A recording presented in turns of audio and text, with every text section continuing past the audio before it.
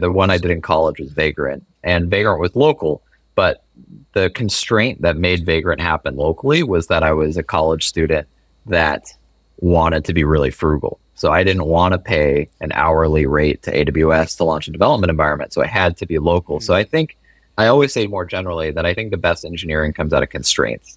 And the question is who defines those constraints. And I think in that scenario, that's a good example of an environmental constraint, which was this has to be free, that caused the design that I think other people weren't thinking about at the time.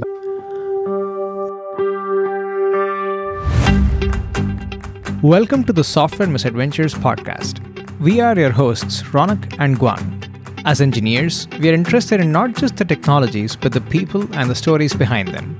So on this show, we try to scratch our own itch by sitting down with engineers, founders, and investors to chat about their path, lessons they have learned, and of course, the misadventures along the way. Hi everyone, it's Guang here. In this episode, we're chatting with Mitchell Hashimoto. Mitchell co-founded HashiCorp in 2012 and created many important infrastructure tools, such as Terraform, Vagrant, Packer, and Consul, which Ronak and I have used as early as when we got into software engineering.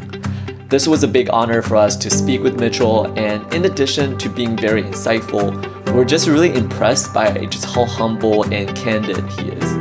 Beyond funny stories like when he transitioned from CEO to an engineer and meeting new employees that don't realize he's the founder, I personally learned a lot from the frameworks that Mitchell has developed over the years, like how to structure large projects to avoid burnout and how to diffuse tense situations and handle pros. Without further ado, let's get into the conversation. Mitchell, super excited to have you with us today. Thank you for joining. Thanks for having me. So we thought we would start with asking you about this one thing that I read on the internet, and someone quoted you, but you can't believe everything you read. So we want to ask you this. Why did Neopets send you a cease and desist order? One, is this true? And if so, can you tell us more? Yeah, they sent me a letter. That's true. So how I got into programming pretty much was that I played this game Neopets, and I didn't have that much time to be on the computer because I was in school and at homework, and my parents had restrictions. And so to make the in-game currency in Neopets took a lot of time that I didn't have. So I looked at bots as a way to make the in-game currency so that when I came home from school, I could just play the games and use the in-game currency, not grind it out.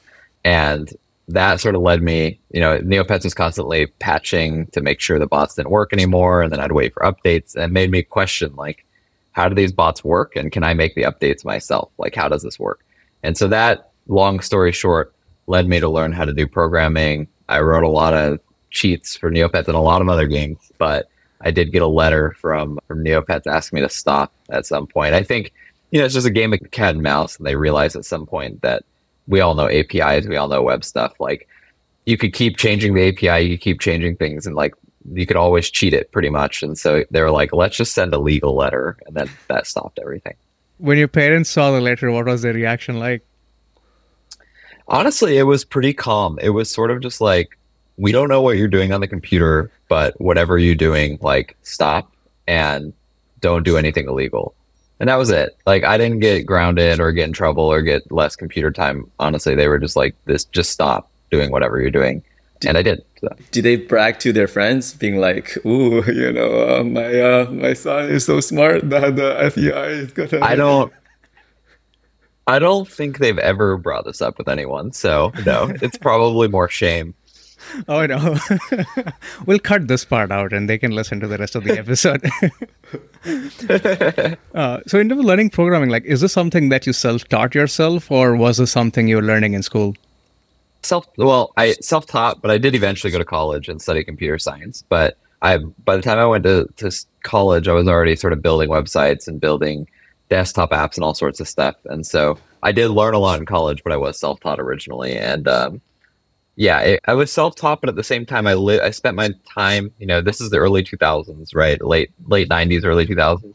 So I spent my time living in online forums and bulletin boards and things like that. So even though I'm self-taught, a lot of people in those communities helped me out a lot because I would post on there dumb questions, and usually they would either have links or answers to things. And so that's sort of how I figured out my way. Like going back to the Neopets thing, I found a community of people that wrote online web game cheats like for Neopets. And so when I was specifically trying to figure out how to work on Neopets stuff, I could ask them questions about that specific domain, and they usually had answers. And that's what really got me going. And then there's another component, which I'm sure will lead into other questions, but there's people that release the source code for the cheats they made. And so it's not open source in any sort of sense. There's no license or anything attached to it. It's just like a source drop. But by reading that source code, it taught me a lot. Like I remember my 12-year-old mind being blown by figuring out how to, given like HTML, how to get like a substring out of it. Like it's so basic now, but I was trying to figure out how to read out like the number of currency you currently have. And like, as you know, as a 12-year-old, like the idea of finding the character before and then finding the character after and then doing a subtraction to figure out the length. Like I still remember that because it was sort of the first time in my life that I felt like math that I was studying in school had like a real application. And I was like, holy cow, even though it's just subtraction, like it was really cool. That is pretty cool. I don't think I was doing that when I was 12. So that is pretty cool, even for what you were doing as a young kid. I think it's really cool that you had that realization like before going to study, so that when you actually later on and studied computer science, I feel like there was a lot more motivation. It's like this is useful versus I think for me and both for Ronak, it was like after the fact, like we were getting into software like after grad school, and it's like, oh yeah, probably should have taken this other class, that would have been helpful. That's very relatable though, the story, because I think for me also like learning about Kubernetes, like trying to set that up back at work, it was very early. So, like reading through like GitHub issues and then just like getting help from people, like getting literally messages from Kelsey Hightower, like telling us like, oh yeah, you should try this, you should do that. I'm curious, what's your take on learning programming? Because nowadays, right, it's much easier. There's so many resources. I'm trying to learn Flutter and there's like tutorials, but at the same time, I feel like it's harder to get into those more like, I don't know, grassroots communities where you're really trying to figure out things. How do you see that evolving, I guess? And like for someone that's trying to get into, software engineering, like what would you do if you were back at 12 years old? I don't know. I mean, I think things are totally different now. So I think it would be hard for me to give like concrete advice about like any sort of technology or anything. I mean, I think the thing I always tell people that are learning is to find something to build for yourself.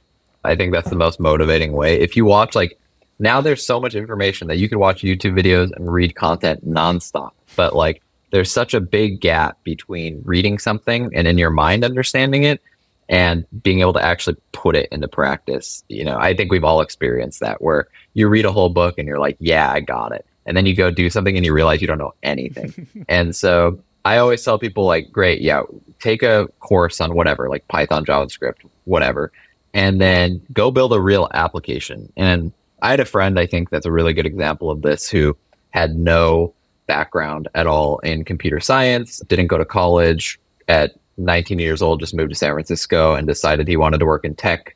Not as an engineer, he didn't know anything. So he just wanted to work in the tech industry, but he taught himself programming. And one of the first things he did was he took an online like Python, like little video bootcamp course, which is really cool. And then after he took that bootcamp course, he wrote a personal website. And what he wanted to do, I remember him coming to me and telling me he wanted to do this, and me thinking, there's no way he's going to be able to do this. And he ended up pulling it off, which was, he's like, I want a website where people come, I'm going to overlay my name and information, but on the background, I want to render a map. And I want the map to be my current location based on my iPhone. And I was like, okay. And I didn't really help him, honestly. I just pointed him into some libraries that I Googled around. But 2 weeks later, he came and he's like, it works. And he found a way to host like and find my iPhone relay on Heroku. This is like 10 years ago on Heroku. And so it acted like a phone and it was pinging it and actually like rendered it with like not an exact location. He just rendered like the map in the like 20-mile radius of where he was.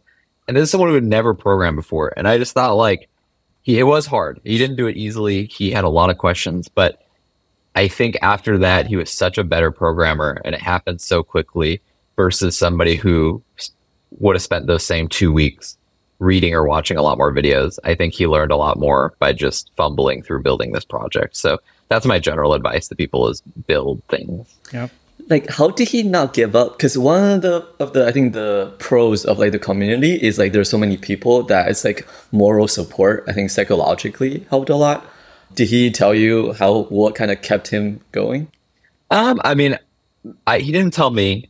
My guess is I agree. I think progress is really important to not give up on something. You have to kind of see some sort of progress that you're getting somewhere.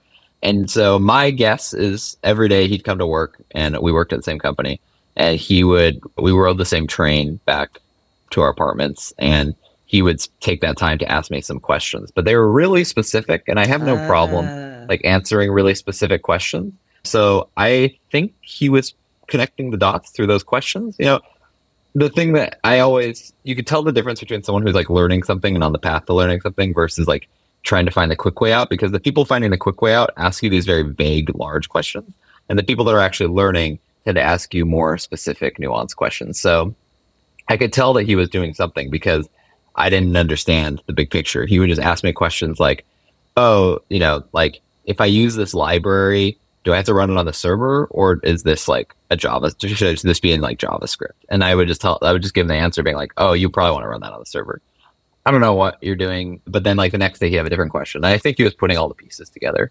Nice. That's pretty cool. I think one thing which you mentioned in one of your blog posts around how you work on large technical projects was trying to shoot for something that's demoable, and that allows you to, one, limit the scope of what you're trying to do, but also make progress that is visible. Could you talk more about how you think about these things? Yeah, I don't know if this is true about everybody, but I'm one of those people that if I don't see progress on what I'm working on, I get burnt out, or burnt out's the worst case, but I get just really demotivated quickly.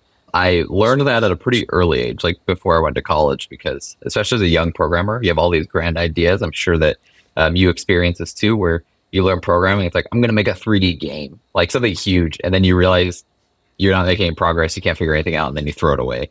So I learned really early on that if I make my individual goal smaller to where I could see progress, then I'll be more successful. So when working even on large, complex projects, I try to break it down into pieces that not only can I complete on code quickly, but that I can complete and see an actual running result. So that's one of the methods that I use with my projects when I'm planning them is breaking them down into components that are demoable. And you've had a lot of side projects throughout your career, and like even before when you even went to college, when you know programming and many things pique your interest, and it's like, I could do this or that, or maybe this other thing. How do you choose what you actually work on? So the answer is the same between side projects and my professional work. Actually, I've always been one of those people that I prioritize working on problems that I am having myself. There's a lot of problems out there that you can't do that, like, software, like nuclear control systems engineering. Like, I doubt that those people have like issues with nuclear control systems in their house. But, I personally am one of those people that gets the most motivation by working on problems that I am acutely experiencing. So whether it's a side project or whether it was me earlier looking for what my next job would be, what companies I should apply to, it was always for me had to be things that I would use or need soon. So that's how I do it. So that requires discipline. I find myself starting thinking about that, but then I get distracted very quickly. I think that's true for many people. So what resulted in you having that discipline to say, you know what, don't get distracted, focus on the things that are actually important? Yeah, I don't have a great answer for that one. I mean, I think that for me, I have at this point successfully shipped software before. And I think once I reached that point where I shipped software, I realized that the joy and excitement that comes from seeing others use your software and solve their problems as well is sort of what pushes me to complete a project towards the end. I wasn't always this way. Definitely, like at different times in my life, I just try things for a few weeks, throw it away, and try another thing. I think that's really useful for learning. But at a certain point, most people have to ship, whether it's maybe never for a side project, it's not that important, but for work or something, you have to be able to have some discipline. Otherwise you'll be bouncing around jobs or teams or something. For sure. So you've mentioned I was scrolling through your Twitter or X thread, And you'd mentioned the time of working at the Apple retail store. I saw your picture holding, I think, the first MacBook Air in Oregon, if that's Yeah.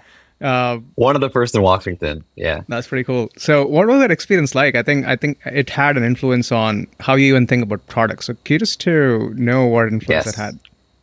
It had a pretty big influence. And I was always one of those kids that worked a lot of jobs. So I had been a math tutor. I had worked at a smoothie place. I'd worked at a coffee place. I'd worked at a grocery store.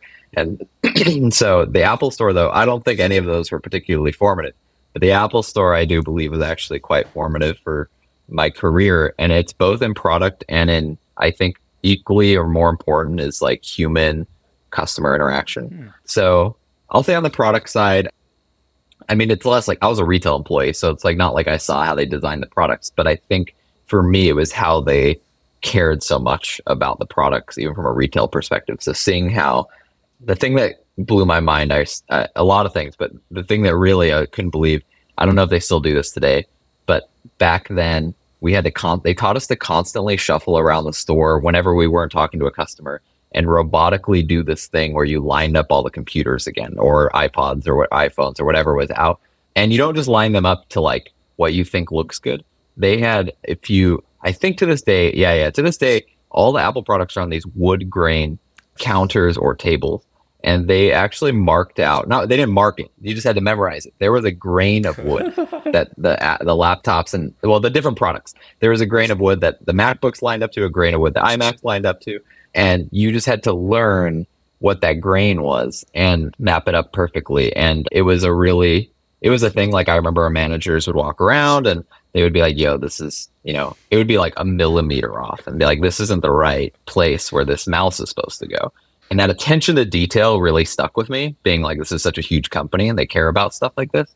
So I think that was one thing. And then I think on the customer side, I actually blogged about this, but their approach to empathy and understanding, like one of the first things they teach you is when someone has an issue with a technology device, they're usually super, super frustrated. Like they might have just lost their wedding photos, or they might have just lost the ability to contact a loved one or ability to do schoolwork or something. So they tend to come in super angry, and they're going to be angry at you, even though you had nothing to do with this. And so they taught you this. We spent 8 hours in a hotel, like little conference room, doing training where they were teaching you how to interact with people who were coming in hot. And so that was super useful because I applied that over and over and over. To this day, I apply that to all like open source, Twitter, whatever interactions. My family likes to say, like, I have no formal background in this. This is just Apple Store stuff. And then my experience after that in open source.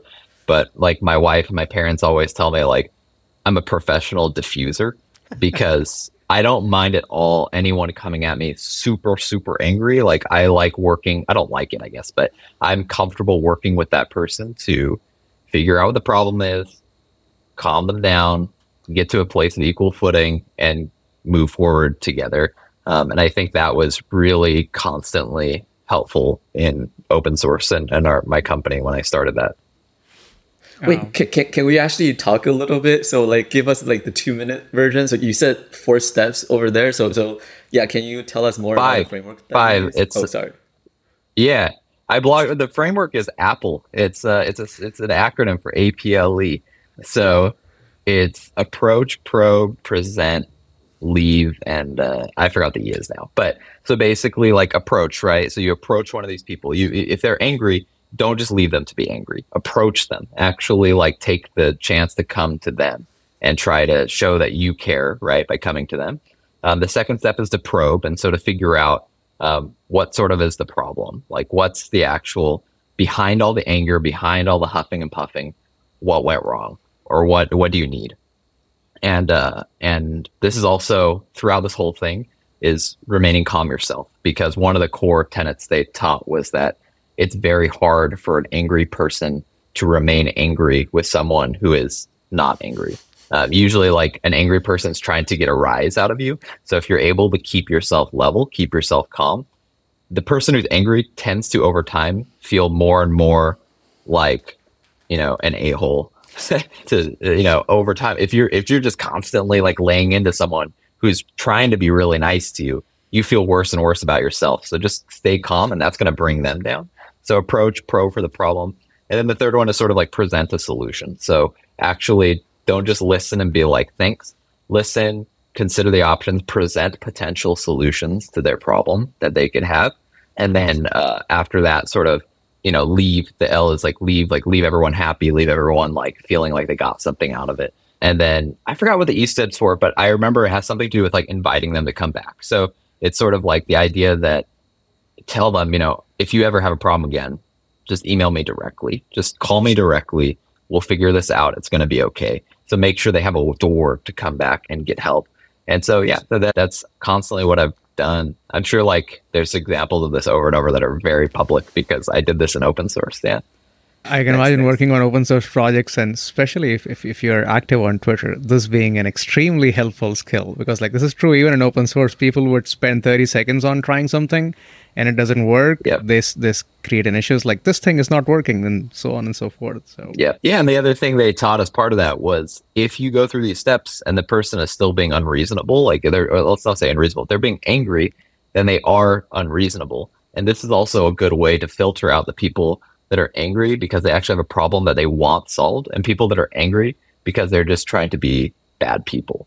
They're trying to make your day worse. And so in the context of a retail environment, that's pretty nice because the people that are trying to make your day worse, you could just escalate them to a manager. The manager's probably just like, yo, get out of the store in a nicer way because you're not doing anything productive. And we've seen these people in tech too, that just like troll. They're just trolls, right? That's what you would call them. And so this is a good way, like if I engage in this process and I realize that they're just being trolled, that I could just disengage. Like there's really no issue. You could disengage. I've had people where I've disengaged from and they're being trolled. So then they try to make a scene out of it, being like, look, Mitchell's not being helpful. He's being a dick, whatever. But then I could show, like the evidence is all there, being like, I tried to help and you didn't engage. And so, it makes it really clear what's happening here. And so that's sort of also part of the framework. And what time was this? This was before you went to college? It was my freshman year of college. It was I moved to Washington. I moved out of state. And the first thing I did was look for a job because I've always had a job. And I had to buy stuff at the Apple store and asked if they were hiring. And yeah, got a job. And I think after graduating, you went to work at this company called Keep. I don't know if that's the right pronunciation. Yeah, it is actually. Yeah. I see. And I think at Keep, at some point, you decided that you wanted to start HashiCorp.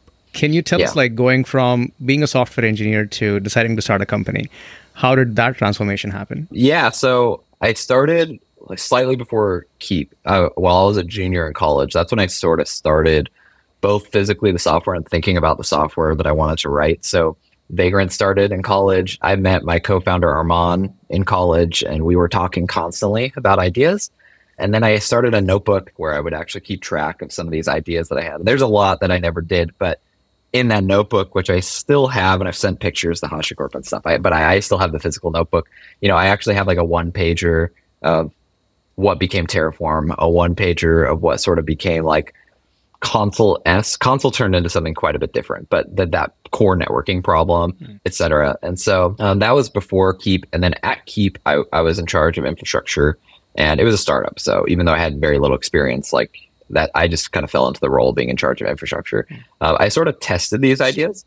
So I wrote a lot of Python scripts that I wrote something we called Launchy at the time, but it was what Terraform, it was like Terraform-esque, right? And then I wrote something that was a bunch of tools, but it was a DNS-based service discovery mechanism that would ultimately be Consul. When I say become, none of this code, like I threw it all away, but the ideas and the learnings behind it are what became. And so that's where I got to do that. And so the open source is getting pretty popular. I was testing these ideas, and there was a certain point while I was there where I realized I was spending 8 hours a day at work, and then I was going home and then spending 8 hours a night on open source, and realizing, okay, I'm 20, 21, 22, this is fine, but this is not going to be fine for very long. And so I decided to just take the leap and start a company. I think that was the only option I saw at the time to do this stuff full time. I think there's actually different options today, but that was all I saw at the time, and that's sort of how that went. But I never expected to start a company. Like I didn't start any of these projects thinking I'm going to start a business. That was never an intention. Did you like worry about the financials before you quit? Yeah, I'm not disillusioned at all to state that I was in like a fairly privileged position for a couple reasons. So I didn't have any help from family or anything, but I'd always worked a job. I'd always been pretty good about saving money. I think that as tech people coming out of college around that time, we were being paid way more than the average person coming out of college. So again, I was good at saving money there. So even though I only worked a couple of years at Keep, I had put away over, I think it was like 60% of my paycheck in savings. And then in college, I actually had one successful side business that I continued to run while I was at Keep, and I ended up selling that business. And so it's not like, when I say sell a business, it's not like millions of dollars. I sold the business for $200-ish thousand. And so, a huge amount of money for a 21-year-old, 22-year-old, yeah. But it's not like I was going to retire or anything. I had to figure something out. So, by the time I quit Keep, I probably had like $350,000 saved up, which again, for a 20-something-year-old, 21, 22-year-old is crazy, but I'd always been super frugal and stuff. So I was pretty comfortable from a financial standpoint. And I think that's how I viewed the finance thing. Is I knew I had a few years to figure this out. In the side business that you mentioned that you had in college, this was, if I remember correctly, about helping people sign up for courses. Is that right? Yeah. The University of Washington had a terrible system where if a class was full, it rejected your entire schedule, your proposed schedule. So you would submit your desired schedule for the entire quarter. And if any single thing in your schedule was full, it rejected the whole thing. Wow. So you'd have to resubmit. But by the time you resubmitted, another one of your classes became full. And so the ultimate result, you would get none of them. So I started a service where you'd pay $5 per class, and I would just text message you the moment a student dropped so that you could quickly log in and sign up. I couldn't do the sign up because of federal privacy regulations, but I could text message you and say this class is now open and you could go get it. Actually, really, really funny, like weird coincidence. So we're recording this now. Yesterday at lunch, I was having lunch with a parent that we met randomly because we have a baby now, and you meet parents. And I met this parent. Turned out we went to the same college, and he was a customer.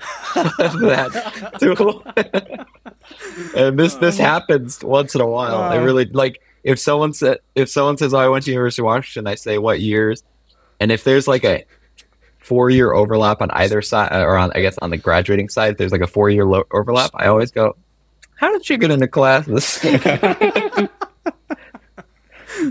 Oh, that's funny. In this case, by the way, having a side project that does this thing is a slightly different skill set than actually charging people for it. At the time, how did you spread the word around this and say, hey, you know what, I have this service, you could just pay me $5?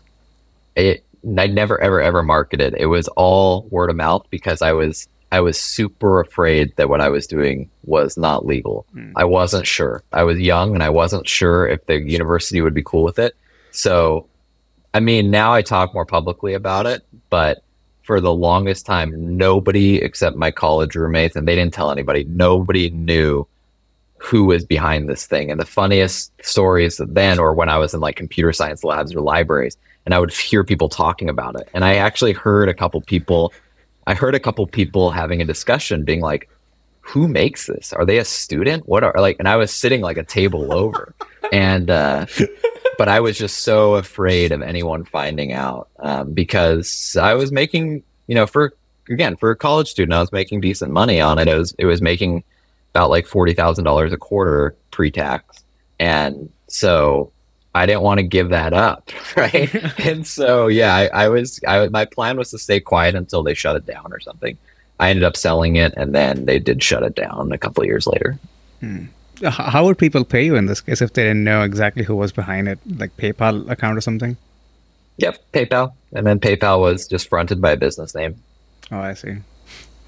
That's interesting. Yeah. It's interesting to have here. We will talk about behind you. Next to you thing, who is behind this thing? Yeah, I got some really good ideas, actually. There was someone, this podcast isn't about this, but I was at a computer lab. And I charged $5 per class. Okay, that's how it worked, per class. So if you had 3 classes, you didn't get into it for a quarter, that was $15.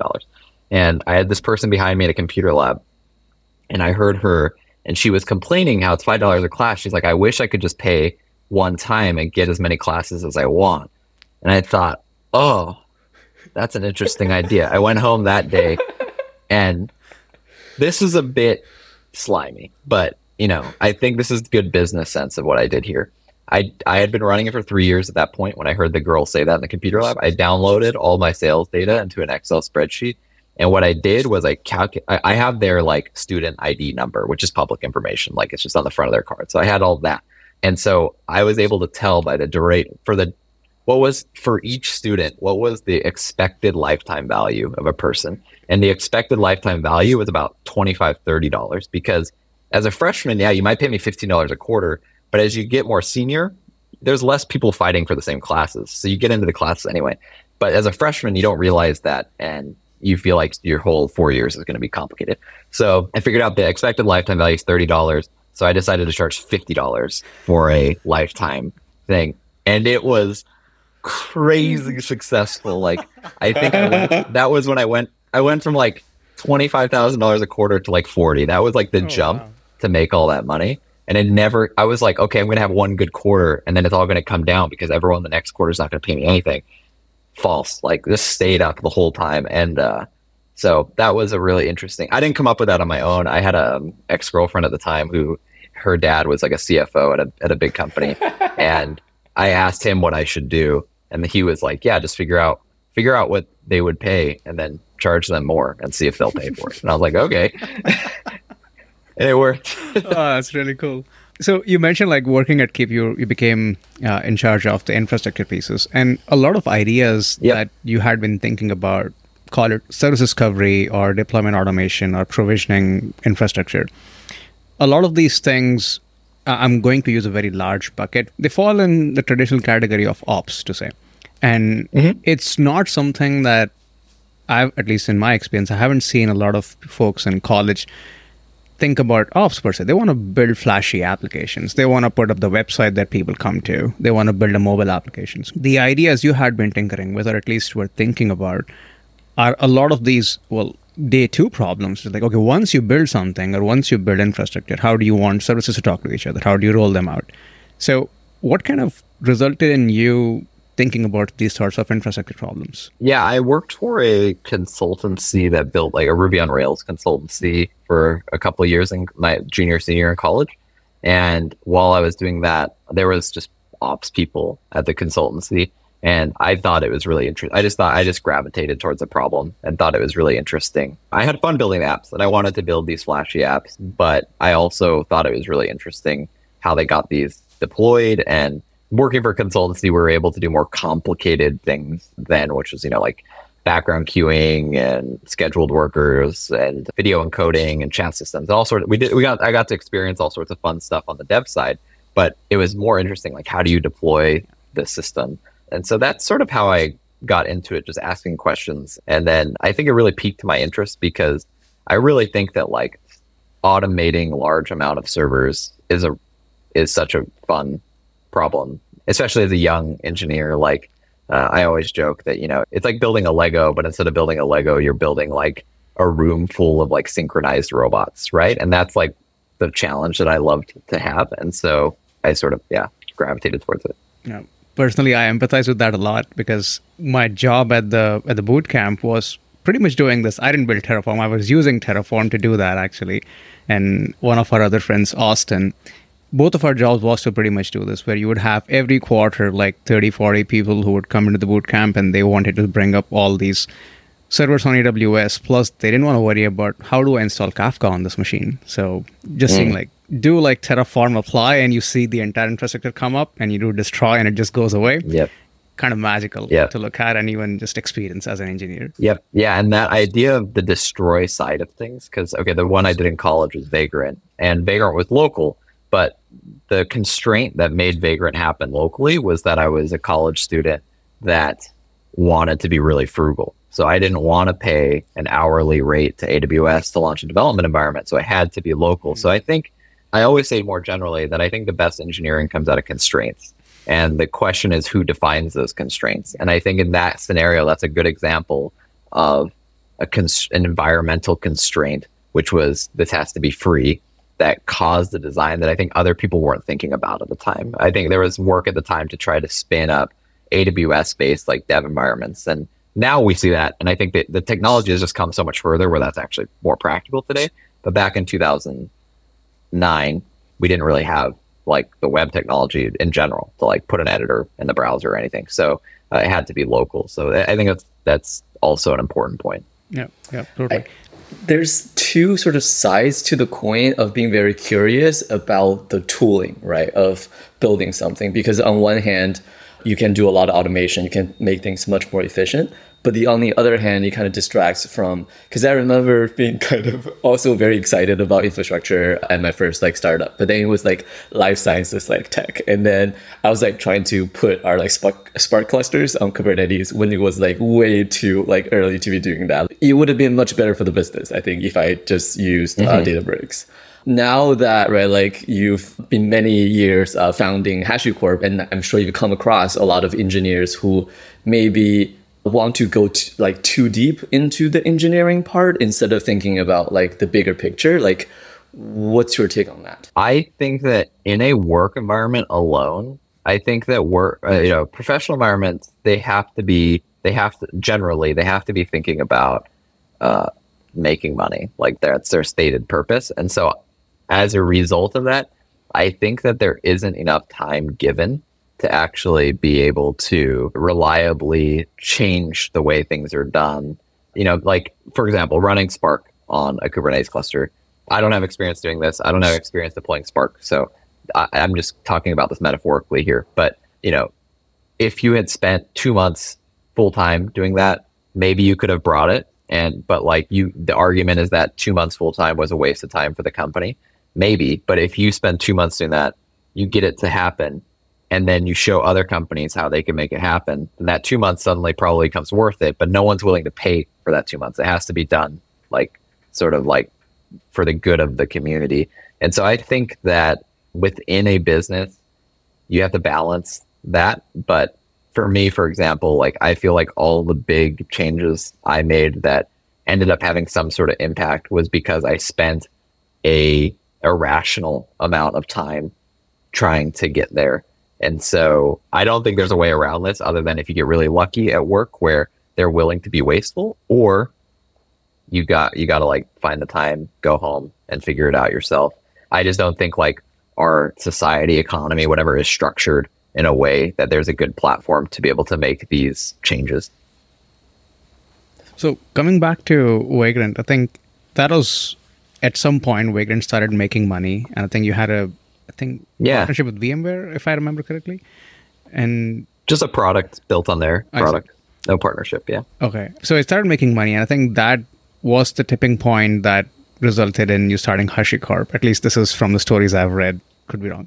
Reversed. Okay. Yeah, I started HashiCorp and then felt this pressure to make money as quickly as possible. We weren't sure when we started HashiCorp. We weren't sure if it would be venture backed yet.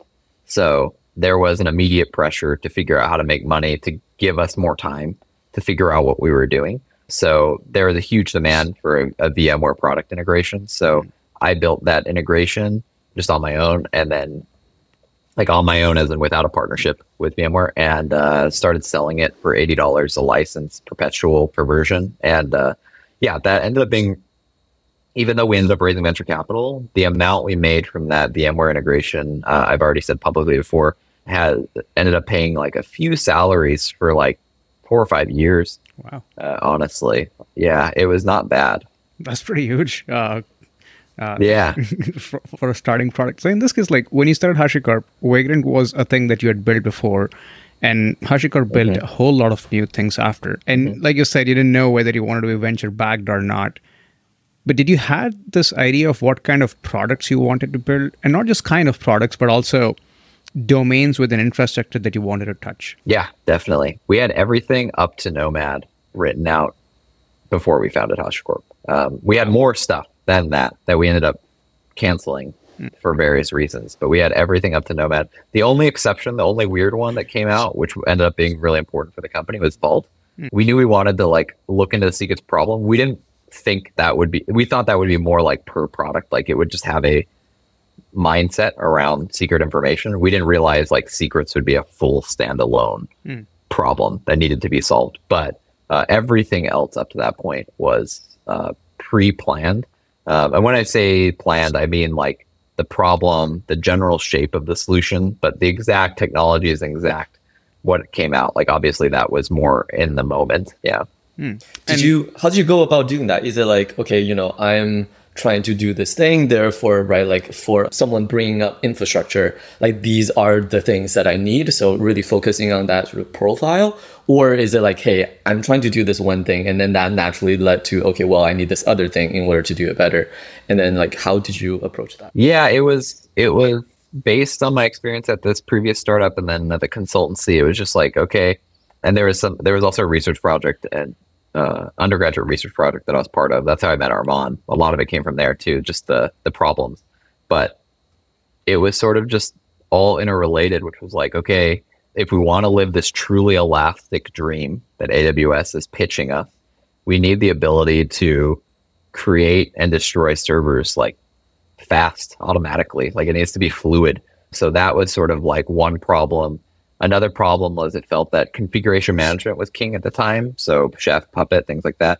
And it felt like those technologies I was struggling to really make them work in this highly elastic dynamic environment. So that sort of led to Packer. I was like, I want this Vagrant style thing where you just start it and it already has everything on disk ready to go. So that led to Packer.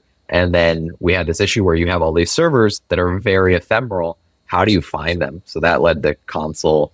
And so on and so forth. And so like that just keeps going and going. And so we were able to sort of, I guess, paint this large diagram of all the various categories of things that needed to be solved. And I think very ambitiously thought we would just try to solve all of them. The reality is obviously things take time. And as we were building different problems, different things got solved. Like I think a huge, a massive one, for example, that we had written down that we ended up canceling was what you would now call a container runtime. At the time, no one used the word container runtime, but we knew that we described it as Packer for applications. And so that's what we were thinking about, was how to bring image-based deployment down to the application level, rather than there was this huge like that. And that was inspired by Heroku, because Heroku was already well established by then. And Heroku had this build step. And for anyone who had used Heroku will understand this, but at the end of the build step, you got a slug. It was called a slug. And the slug was this rootfs that just got splatted onto machines.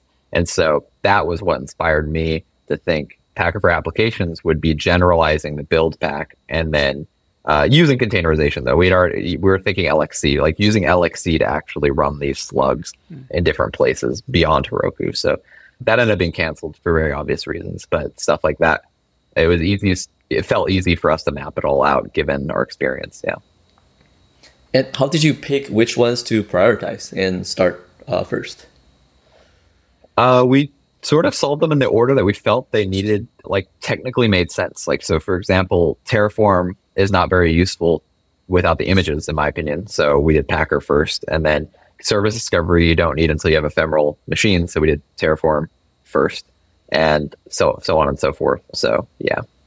And you had these ideas written down. If you think about a bunch of these systems, they could be, or at least some of them could be a company on their own. And in a way, HashiCorp has a diverse set of products, all within the infrastructure space, but they're solving different problems. So when you went to, like, at some point you decided to raise capital, so when you were pitching this idea to investors, did it make it challenging to talk about all these different ideas you wanted to do under the same company? Yeah, definitely. Definitely. It was a constant point of discussion amongst new investors and current investors that we had at various points in time. And they constantly asked, like, what are you going to you got to focus on something. What are you going to focus on? Pick one product, things like that. We were really stubborn about it. I think we compromised by doing less. And I think that was the right move. I think we did spread ourselves really, really thin. But at the same time, I think selfishly, we wanted to solve these problems. Like one of my core ideas behind it was that, and I actually still believe this, and I think this is a problem with our industry, I won't say our, but with the infrastructure industry today, is at the time I felt that if you have a different entity building different products, they don't work together super well. Yes. And so I wanted to build this big company that built a lot of products that ended up working together well. And I think in some ways we succeeded, in other ways we really didn't. But regardless, I think the industry as a whole has turned into this map of dozens, hundreds of products that you're responsible for writing the glue for. And that's what I didn't want to happen. So I would say this part of my vision didn't play out as how I wanted, but that in my mind, that's what I wanted to see, was this cohesive set of products. And I think that also came from the Apple experience, right? If you're within the Apple ecosystem, then it's this beautiful working experience generally, versus like you see like non-Apple people, I would say, pick on one product. Like if you pick on an AirPod, if you use AirPods, but you have no other Apple products, they are pretty annoying to use. But as soon as you use, like, their pairing is weird, there's no like good indicators. But as soon as you have an iPhone, pretty cool. And then as soon as you have like multiple products and you realize pairing with one pairs it with all of them automatically for all time, even new ones, like it all starts coming together. And so I always had this dream of being able to do that with infrastructure products, and that didn't quite play out to the extent I wanted it to. But that was also one of the core reasons we did multiple products. One of the main things that is different about Apple and HashiCorp, I would say, is like, if I think about Apple, it's fairly closed source, meaning you need a special hardware to even open up your, let's say, iPhone or your MacBook. Good point. But HashiCorp, on the other hand, you started with a very different philosophy on the other end of the spectrum, which is you started with open source. What resulted in you starting with open source? Well, I mean, I think one part of it is just like that's momentum. That's how we had been doing things already. Because I never planned on ever building a business, there was never any reason for me to close source any of this originally. And so I think there was that decision that it's hard to go back on that. But I think another part, which is equally, if not more important, is that infrastructure was the type of industry where people were making decisions based on whether something was open source or not. Of course, there's a ton of infrastructure companies that are fully closed source, infrastructure software that's fully closed source, that's very successful. But the up and coming software was at the time driven by open source. If it wasn't open source, it was sort of a non-option for a period of time. Yeah. I think that is changing again right now because of SaaS mostly. But that was also an important driver of differentiating between people. Yeah. And at HashiCorp, like, you started as a CEO of the company, and at some point you transitioned to CTO. But before even talk about the transition, I think you posted your GitHub stats, and I was looking at the numbers. Well, one, they're mind-blowing, and I mean, you're a prolific programmer. And if I remember correctly, like, you were also writing code, engaging in like open source community on GitHub issues as the CEO of the company. Yeah. You had, as a CEO of the company, you have a whole lot of other responsibilities too. So how did you manage time to make code, like spending time on code, a priority? Well, the code, you could see in those statistics, it's actually very clear. If you know my background, you could see a pretty steep drop off. It is pretty significant. It still seems like a lot, but you know, if we get down to like the low points in those statistics, we're down to like 1,000, 1,500 contributions, GitHub's word, contributions per year. But a contribution, as far as I know, also includes issue responses, pull request review, etc. So I have a feeling, without digging into the data, I have a feeling that during those low years, it was primarily that and less me making actual commits. Because there was a period of time where I stopped completely on HashiCorp stuff. I always had side stuff going on, but on HashiCorp stuff, I stopped completely because I didn't want to be that CTO that just produced technical debt, right? That just swooped in, doesn't have any context, like. And so at a certain point, I did that for a period of time. I upset some people. And so at a certain point, I just stepped back completely from the HashiCorp product, besides like really focused ones I was working on. So no, I think you can't really do both very well. So I didn't. And that was part of my transition process. And what was it like, getting the feedback? And that must not have felt very nice, but then being able to, take that and then make adjustments. Which feedback? The part about just or creating more tech debt, as you put it. Yeah, I don't think, especially at that point, I don't think anyone was comfortable enough, like, just like being mad at me. You have to have a certain level of like EQ, right? Like a certain amount of ability to just like read people. And I could just tell that I was producing stuff that people were getting stuck with maintenance of. And I could tell their mood, the way they talked about it.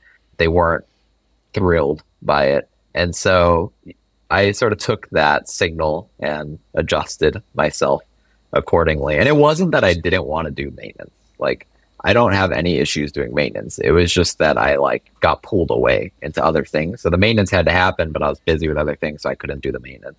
So I decided if I couldn't be around to do the maintenance, then I wouldn't do it unless there was a specific emergency type situation. So there was like a couple instances of like, we're shipping a brand new product. We really want like a founder's vision or mindset on this product. So knowing that I would be on the product to help them launch it, but then I would depart to like do other stuff. Like if that was well established ahead of time, then I would do it. But I stopped just like, I used to just do some work. And then at night I would just pull up like Terraform issues and be like, oh yeah, I'm going to fix this one. I'm going to fix this one. And then I would just like pull request them. And I stopped doing that. That's very impressive, though. I know of like founder CTOs, right, who can't do that because they're like, this is my baby. How did you get that EQ? But like, did you receive, like, ask for like a coaching or like do you talk to the board or like they talked to you, give you like a heads up or like? No. I can't recall specific instances, but in my mind, it feels like there had to have just been like concrete events that didn't feel good that we're learning. Like I made mistakes and then I learned from them. It wasn't like a pre-planned sort of thing, but it definitely didn't feel good. Like I didn't want to, my favorite product that we ever made is Terraform. And I think I would have been really happy working on Terraform forever, but I had to step away from it. And for me, the only way I can step away from products is sort of really letting go of them and giving it's my wife likes to tell me like I'm a very much like an all in or all out type of person. I really struggle to be 50-50. So I think when I was all in, I was very much like a BDFL type character within the community. I made all the final decisions. I drove the roadmap. I did everything. And then when I step out, I try to share my opinion, but I'm very much, it's your product. You make the decision, but here's my thinking behind it. And I think there's pros and cons to that. But for me, I have to do that for my own like mental health. And going from CEO to CTO, like that's an interesting transition. One, I don't know if many people can do that or want to do that. But the other part is also like you started the company as the CEO. Mm-hmm. You kind of get to call all the shots. Yes, you have stakeholders to answer to, but still you're deciding roadmap, priorities, everything. When you become the CTO, you're letting go of some control of the company you built. Yeah. That transition doesn't sound easy. So what resulted in you deciding that I'm okay with this, let me transition to a CTO role? So I think at a certain stage of a startup company, the CEO job becomes very differentiated from any other job. So at any startup company, for the first certain period of time, it doesn't really matter what title anyone has, right? Because you kind of have to do everything. And yeah, okay, the founder is involved, the only one probably involved with like fundraising and things like that, but it's not that time consuming. And so you could kind of still do other stuff. At a certain point in a company's life, the CEO job starts becoming a real differentiated job. And I think when that started happening, I realized that differentiated job was something that I didn't enjoy doing.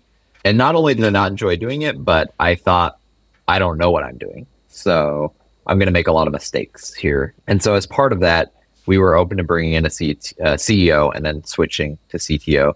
And I think a big thing is at an early stage company, you could still be really involved. Like there's no rule that says the CEO has to make all the decisions and the CTO has no say, right? So Dave became our CEO. Dave came in, was really respectful of me and Armand. And we, as a trio, sort of ran the company together, even though Dave took over the CEO responsibilities, investor relations, financial management, sort of some growth planning in terms of headcount, budgeting, things like that. But every major decision, all three of us were involved. So I felt good about that. The thing that made it tricky is that CEO was the first person we ever hired, maybe only, I guess, but it's the first person we ever hired where me and Armand alone didn't have the ability to fire that person if there was a mistake. That requires board level approval. So that was the first time we had not full control, just us two. And so that was the scariest part. because we were afraid of a scenario where we might bring someone in, they might be doing a good job for the board, but we didn't like what they were doing, but the board wouldn't be on board, so to speak, with changing them or something. So that was what we kept us up at night, but we got really lucky. I mean, we never had that problem at all. Day was great, but I think that's okay. So for a long period of time, there's really no giving up control besides the control to fire. And then at a certain point, the company becomes much bigger and the CEO is really doing a different thing. But since we brought Dave in so early, by the time the company reached that point, we were so comfortable with each other that it was all good. And at this point, I think you and Armand were co-CTOs of the company. Yeah. How do you split up responsibility at that point? It was pretty simple, actually. Armand more or less, okay, these lines really blur, but while we were co-CTOs, Armand more or less became sort of the public-facing or like a customer-facing CTO, and I was more of the community and engineering-focused CTO. And by engineering, I mean like product planning, working with VP of engineering, VP of product. Again, lines are really blurry because Armand definitely met with engineering product leaders and I definitely still did customer travel. But in terms of like where our hours went, he spent more hours doing that. I spent more hours doing this. And I think that's totally normal. Like if you look at a company like VMware or something, any big company, they probably have like 10 to 15 CTOs. Yeah. It's, it's not yes, you have a global CTO. It's basically just the boss of all the other CTOs. It's pretty normal. So I think like Armand ended up being like, the more field focused CTO and I ended up being the more internal CTO and it worked out great. And I think like if, ultimately I became an IC and ultimately I left, but I think we could have been co-CTOs indefinitely. There was enough work to do and that balance worked well enough. You spent about 5 years as the CTO. And if things were going well, why switch to being an IC? Like that is, by the way, that transition overall from CEO to CTO to IC, I've never seen that. My data points might be less, but yours was the first one I ever heard about.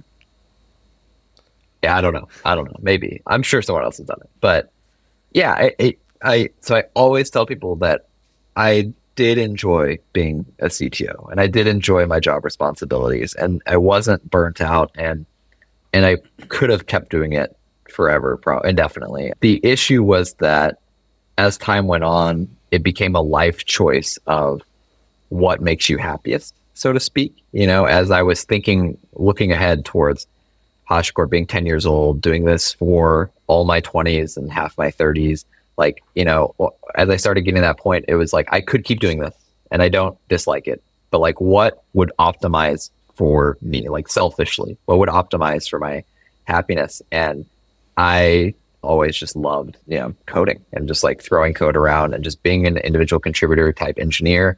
I loved it. And as much as I liked talking to customers and doing the conference things and being part of product planning, if that's like, let's say if that's like a B+ level enjoyment, like coding was always like A+, like always. And so they're both good. They're both right in there, but I liked coding more. So, and it was binary. Like you kind of couldn't do one with the other, right? It was too time consuming on one side. So I started planning this sort of more selfish decision at that point. I sort of felt after over 10 years of doing this and the company growing to where it was, I felt like it was fair that I could start thinking about this future for myself. For a long time, I made a lot of my decisions based on balancing what I wanted, but also what would make investors happiest and what would be best for the employees, because employees get a lot of equity and stuff, like the company, by helping the company to help employees. So I balanced all this and I sort of felt like with us approaching an IPO liquidity event for employees with like that, I knew that was coming right from the inside. With that, with the growth that we've had or things like that, I just felt like, okay, I think it's fair that I did right by these people and that I could start being a little bit more selfish. First question. So has there been any like new team members who doesn't know the backstory and then joins the team, maybe like 2 weeks into it, was like, you have a funny, why is your last name in the company name? What's the relationship here? Has that happened? Actually, yeah. It's not that, I mean, maybe it's really awkward for them. It really doesn't bother me at all. But for up until pretty much the day I left, We did this thing where it was a bot in Slack, and Slack would randomly pair two people in the company together, and you would spend 30 minutes. And especially once I stepped down from being in leadership and our company was getting thousands of employees, almost everyone I was getting for months had no idea that we would do this one-on-one. They would literally ask me, like, what do you do at the company? And I would tell them, because that's a legitimate question even for my role. So I would say, like, oh, I'm an engineer on this project. They're like, oh, cool. Like, how long have you been here? And I'd be like, oh, like 11 years. And they're like, whoa, that's almost since the beginning.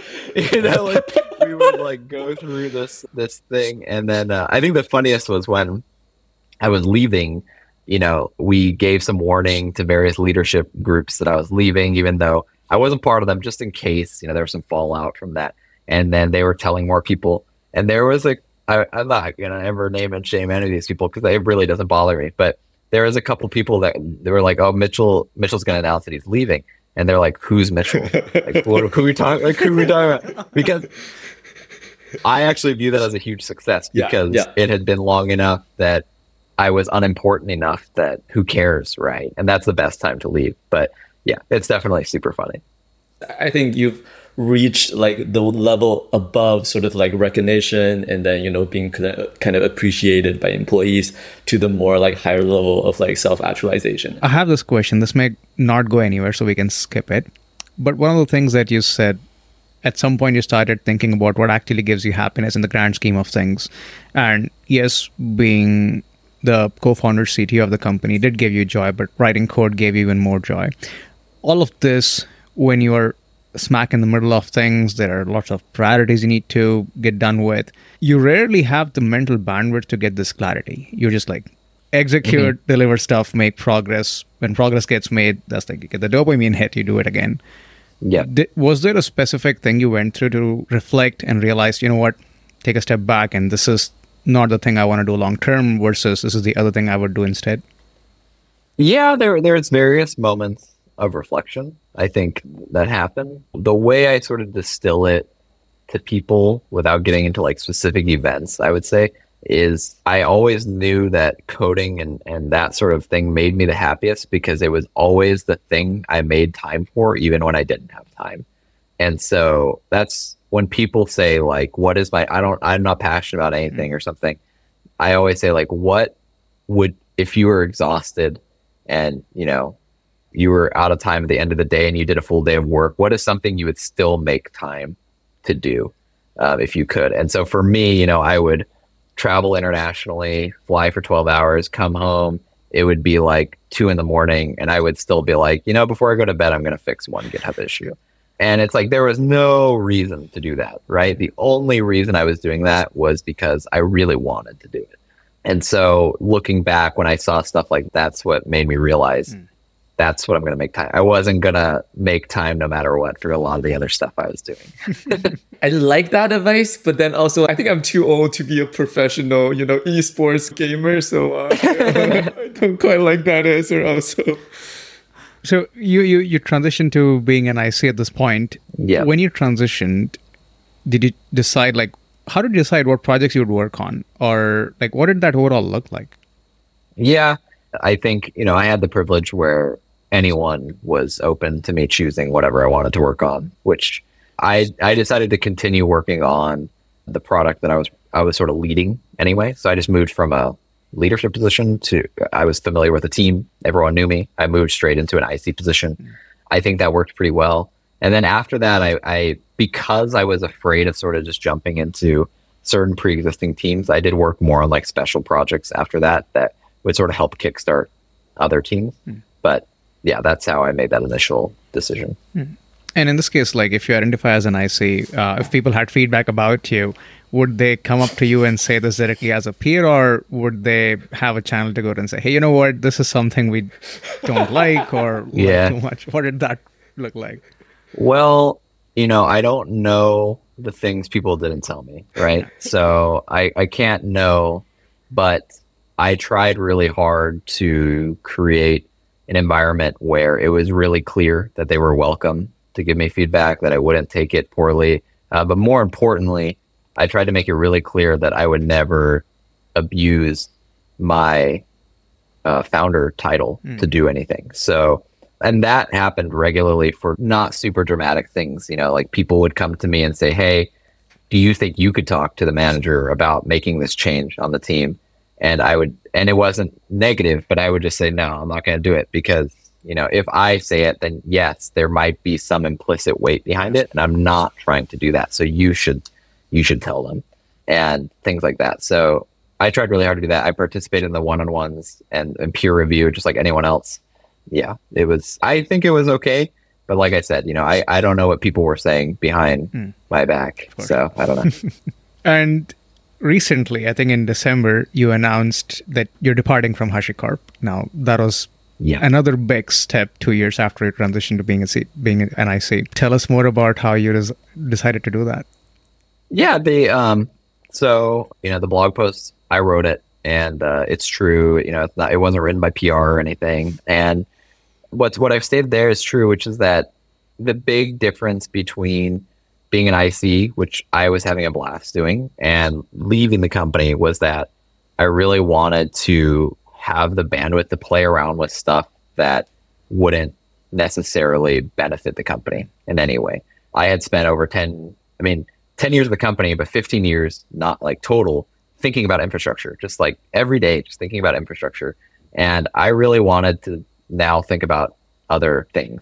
And so I didn't feel comfortable doing that while being paid, while like having these benefits, things like that. It didn't feel fair to me, especially like in a tighter economy when there's less jobs. Like it just didn't feel good. There's people out there that say it's your company, you have that privilege, whatever. I think that's fair, but I felt like financially I was in a place where I didn't need that. If me leaving opened the door for another person to get hired, that's better than me staying there, honestly. So I wanted to do this. And so that was the main motivator to make that final step. Did you consider this option where you could still tinker around with stuff, but that becomes another product for HashiCorp? So that way you could still stay at the company? Yeah, of course. I think I didn't have any specific product things in mind. I just wanted to do things like spend more time doing like GPU programming, some more time doing like different categories of things. And the issue is like, there's a good chance none of this is ever relevant. Like HashiCorp would never want this stuff anyway at all. So it was sort of a waste. Yeah. I think big companies like Google and stuff, I think they have specific like categories of people that literally do this. As long as they get to own the copyright, they're happy with you doing completely mindless things. But HashiCorp's not at that stage, and it just that never felt great to me. And so at this point, I know you're building this new terminal emulator. Apart from this, what's next for you? Nothing specifically. So I'm taking a break because I have a brand new baby at home, and so I do want to be a good dad and focus on that. And but on the other side, I am really taking this time to just explore and do various things and that solve my own problems. And if anything comes out of it, great. But there's no like specific thing that I'm gunning for. I think that, the terminal emulator project is a little more public. It's a little more like real than other stuff I've been playing around with. And there's actual users and things like that, but it's not necessarily going to be, like this huge focus of mine. I'm not sure yet.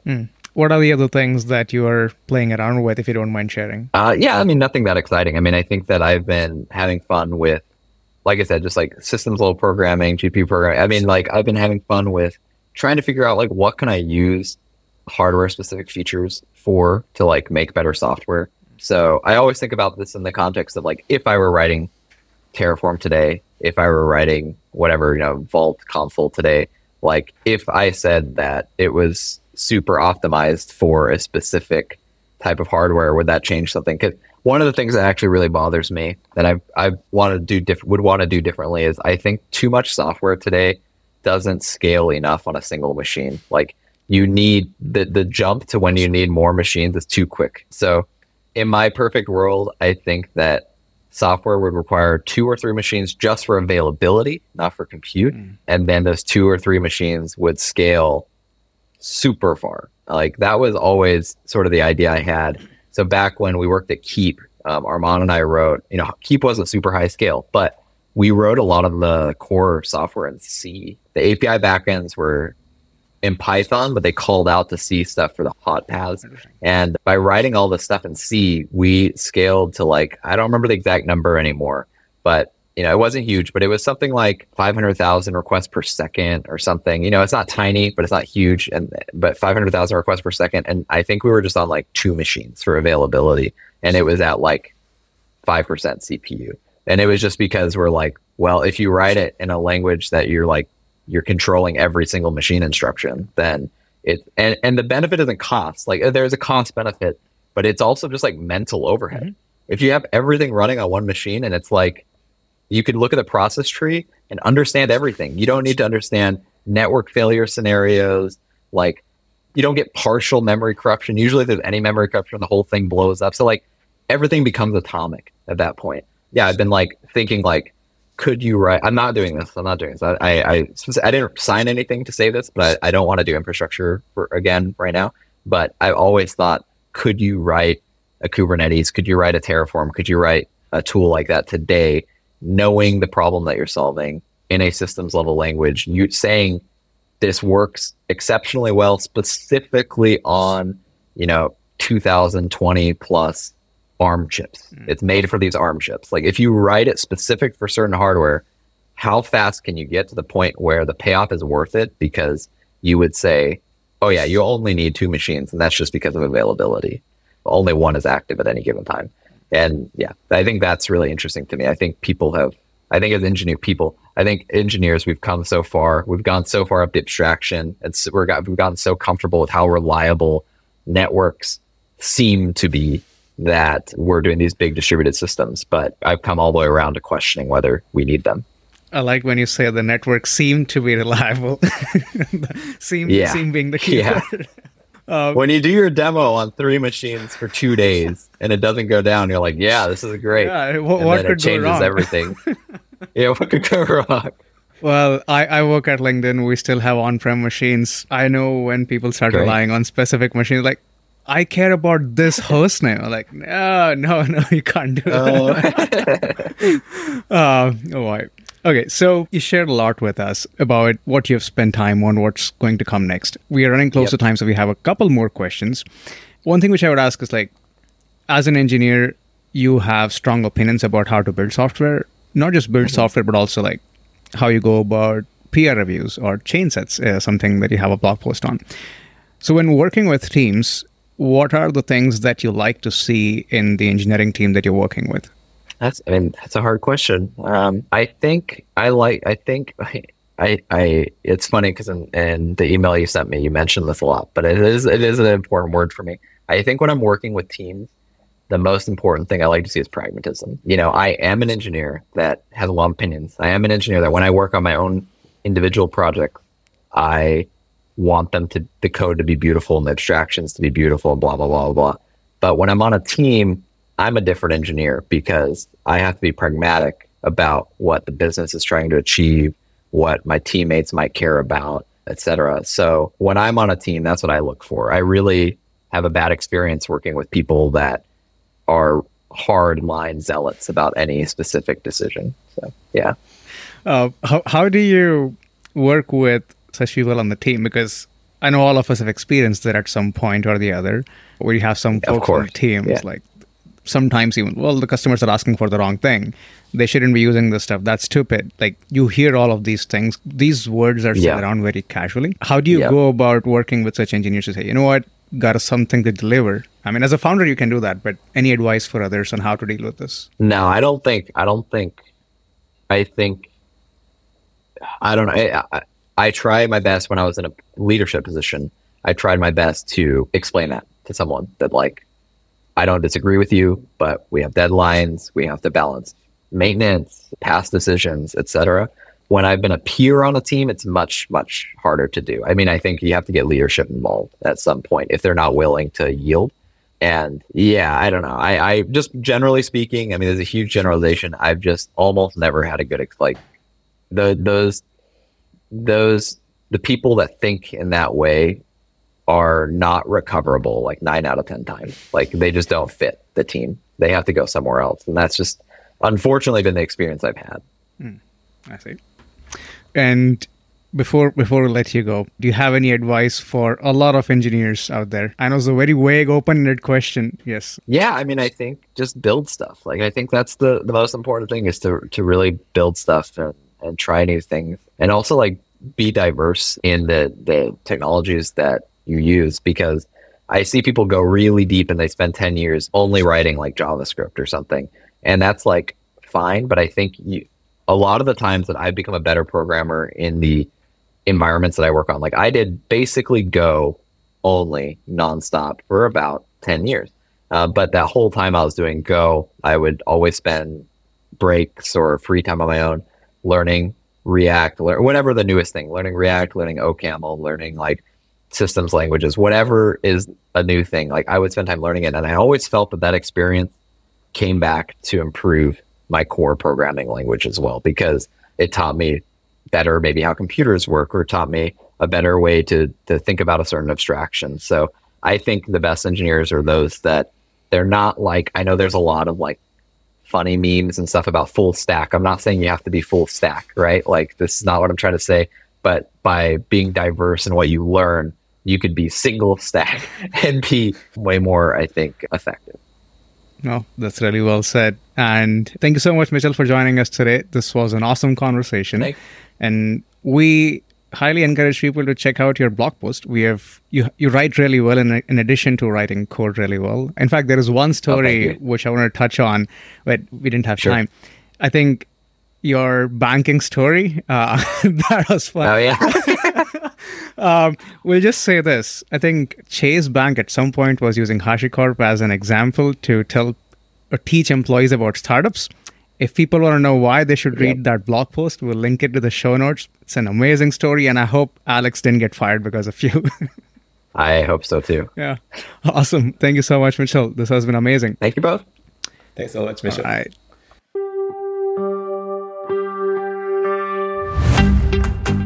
Hey, thank you so much for listening to the show. You can subscribe wherever you get your podcasts and learn more about us at softwaremisadventures.com. You can also write to us at hello@softwaremisadventures.com. We would love to hear from you. Until next time, take care.